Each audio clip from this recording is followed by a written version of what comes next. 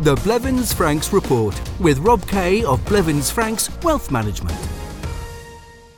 It's that time here on Riviera Radio on a Sunday morning where we say good morning to Rob Kay. How are you doing, Rob? I'm doing very well, thank you. How are yourself? Wes, I'm coping with the heat, and that's something. We all have to at this time of year, but it's good though. It is good. Well, we can't turn on the news or read a newspaper at the moment without hearing about inflation. But this week it's reported that 36% of French savers consider life insurance to be the best protection against rising inflation, substantially beating both gold and investing directly in the stock market. As that's the opinion of the general public, we clearly need to explore Assurance Vie in a bit more detail. But before we do, what caught your eye in the news this week? Well, as you say, Howard, it's totally impossible to escape all the chatter about inflation and also the subsequent ramifications. This week it was announced that US inflation in May had exceeded forecasts and hit 8.6%. It was therefore not a surprise when at the conclusion of its June policy meeting on Wednesday, the Fed increased US base rates by the largest margin since 1994. On Thursday, the Bank of England followed suit and raised its base rate, which I'm not sure if it's what prompted Christine Lagarde and their fellow European Central Bank policymakers to hold an emergency meeting. But the turmoil in the Eurozone market was probably as big a reason. The ECB called an unscheduled meeting of its policymakers in response to the dramatic recent moves in bond prices.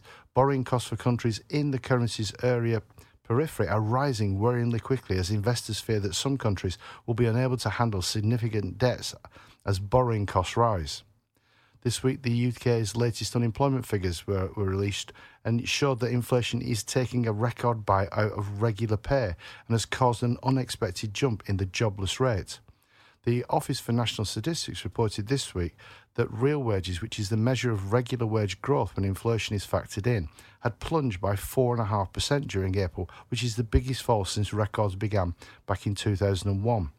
The squeeze on income resulting from rising bills has contributed to a severe slowdown in the economy, and in turn this has sparked unions into life demanding pay awards for their members which match inflation. But ironically, in an environment where the number of people employed has increased, unemployment is close to a 50-year low, and there was a record number of redundancies in May. As the dust settled on last Sunday's French parliamentary elections, Macron's centrist group clinched a very, very narrow victory, 25.75 to 25.66 over the left-wing alliance. Pollsters are predicting a win for Macron today in the second round, but he could easily lose his parliamentary majority. He needs to secure at least 289 seats for that majority, which will allow him to continue his programme of reforms over the next 5 years. Even if his ensemble group does not gain an absolute majority, he and his Prime Minister, Elisabeth Borne, can still attempt to pull together an alliance of other parties. I was also very interested to read this week that the demand for UK seaside properties has plunged as tax crackdowns on second homes loom and buyers return to city living. In Devon, buyer competition fell by 50% in May. In Kent, the drop was 40%, and in Cornwall, buyer competition fell by 27%. These declines in holiday home hotspots follow growing momentum against second homeowners as house prices growth blocks locals out of the UK housing market. Plans have been announced to let English councils charge double council tax on second homes that are not used for 70 days a year.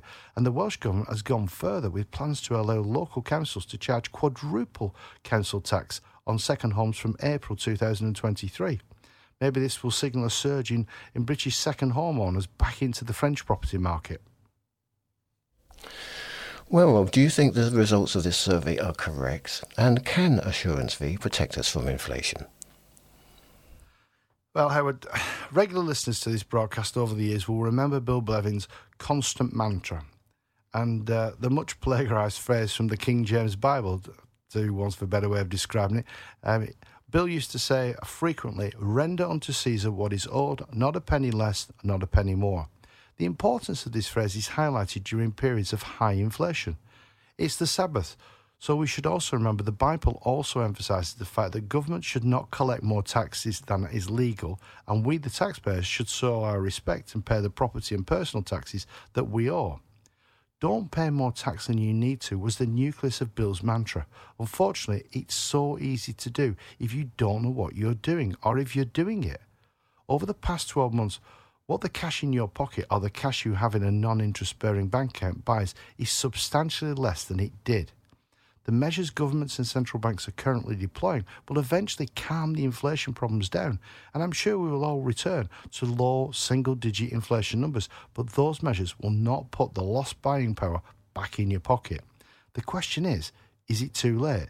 If you've been sitting in cash over the past 12 months, as the inflation horse bolted with some of your hard-earned savings, I would suggest that we consider that is not true, and we've all been presented with quite a unique opportunity. While the overall economic environment has driven inflation up over the past 12 months, it has also driven investment markets down during the first half of 2022. Those investment markets will be the first to recover when the measures being deployed by our governments start to filter through. So to reclaim that what inflation has taken from you, you must be invested in the markets when they recover. If you continue sitting in cash, what you have lost to inflation will be lost forever. You can benefit from this recovery if you're investing, but when you eventually realise those profits and enjoy your decision to invest, the taxman will be waiting to take some of your gains off you. This is why 70% of the indigenous French population use assurance vie, and why 36% of those surveyed said assurance vie is the best protection from inflation, because it will substantially reduce your tax bill, and more of your profit will remain legally in your pocket, not the taxman's. So can you summarise what assurance vie is and how it works? Yeah, as the name suggests, assurance vie is a specialist form of life insurance policy. And as I said, 70% of the French population use them because of their generous tax advantages. With conventional investments, such as bank accounts, shares or investment funds, interest or dividends are subject to income tax and social charges, whether you take or reinvest that income. With assurance vie, no tax is payable if no withdrawals are made, and minimal tax is paid when withdrawals are taken, because only the growth element of the withdrawal is taxable. Regular income or ad hoc withdrawals can be taken from the assurance vie. Alternatively, the portfolio could just be left to grow tax-free. Most assurance vie are flexible. Regular withdrawals can be increased, decreased, stopped or started to suit your evolving requirements. An assurance vie is simply a protective wrapper which provides these various tax and legal advantages. Within an assurance vie, you can access a highly diverse range of investments, and the level of control and the freedom of choice over what type of funds can be selected is considerable. The overall investment profile of an assurance vie can be tailored to your individual needs and, importantly, your objectives. So what does that actually mean from a tax perspective? I suppose to be able to compare the tax benefits of an assurance vie with most other investments, we first need to clarify how investments which are not held within an assurance vie are taxed. So if we have cash, let's say, invested in a bank account, and that account actually pays you some interest, every euro cent of interest you are paid is subject to the investment tax, which these days is paid at a fixed rate of 30%. If you have investments which generate dividends, those dividends, like interest, are liable to investment tax. And if the capital value of your investment appreciates, when you withdraw those gains, they are also liable to investment tax. When you hold cash or investments in an assurance vie, if income and gains are accumulated within the assurance vie and no capital appreciation is realised, or withdrawals are taken, no investment tax is payable. When a withdrawal is made, it is very favourably taxed because only the growth element of what you withdraw is taxable. If the value of your assurance vie has grown by, say, 5%, only 5% of the amount you withdraw is taxable. Therefore, 95% of what you withdraw is tax-free. The growth element of your withdrawal is then taxed under the fixed rate investment tax system. The tax rate which is applied is not your marginal income tax rate as it used to be, but now a flat tax rate of just 12.8%, plus a social charge of 17.2%. So under the flat tax system, you will pay 30% tax on the growth element of what is withdrawn from your assurance vie. And then, after 8 years, A married couple can withdraw taxable gains of up to €9,200 a year without any tax liabilities. It's nothing to do with inflation, but how can Assurance V help us from a testamentary perspective? Yeah, the assets of an assurance fee stand outside of French succession law, which from a testimony perspective means you can nominate whoever you want as beneficiaries. You're not restricted by the French protected heir rules, which is extremely helpful for couples who have children from previous relationships or marriages. From a testimony perspective, assurance fee are without doubt one of the most important structures available to unmarried couples, whether that's heterosexual or same-sex couples, because you are free to designate what happens to your capital when you pass.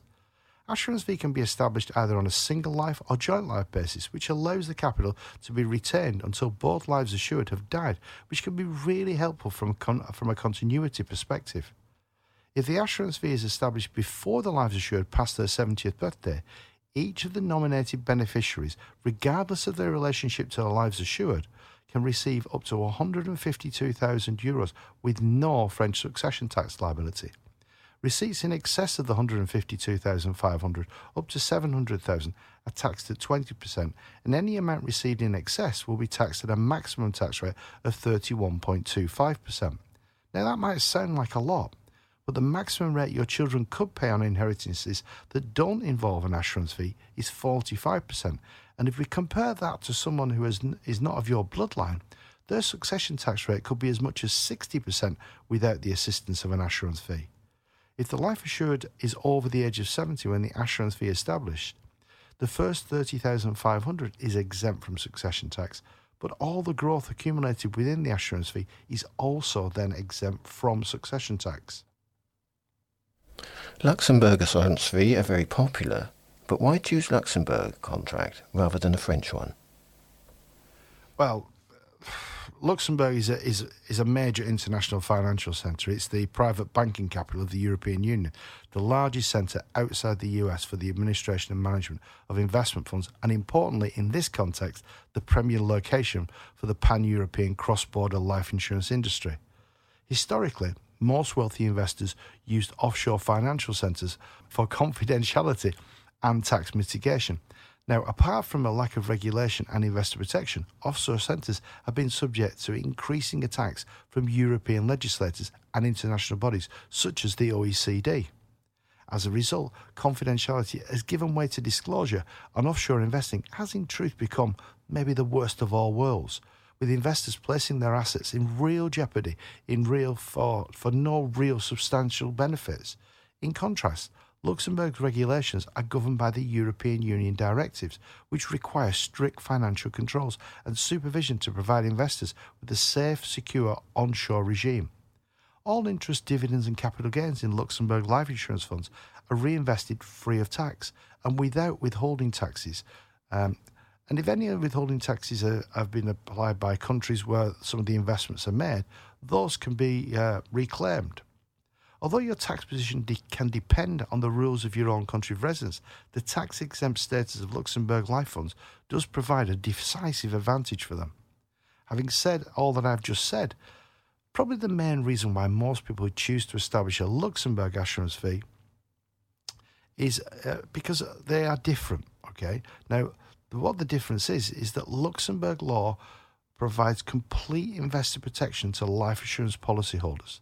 The cornerstone of this investor protection regime is the requirement in law that all clients' assets must be held by an independent custodian bank approved by the Luxembourg state regulator.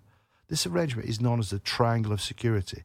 This regime ensures the legal separation of client assets from the insurance company's shareholders and creditors.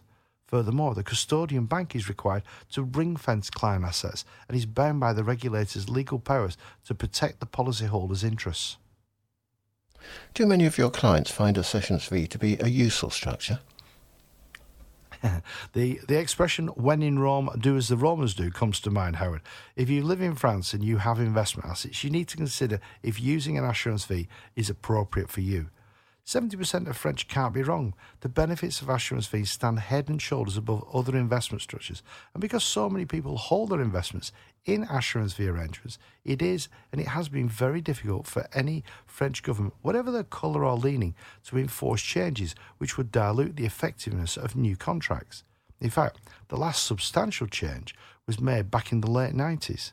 Now, the majority of Blevins Franks clients are French resident, but British nationals. So while most have the need for euro assets and euro income, many also have sterling assets and want some sterling income. So when we establish assurance fee, we always try to establish a multi-currency contract, which means you can hold various currencies in one structure, which avoids adverse exchange rates, which are particularly pertinent just at this moment in time. And finally, what's your advice to someone who wants to set up an assurance fee policy?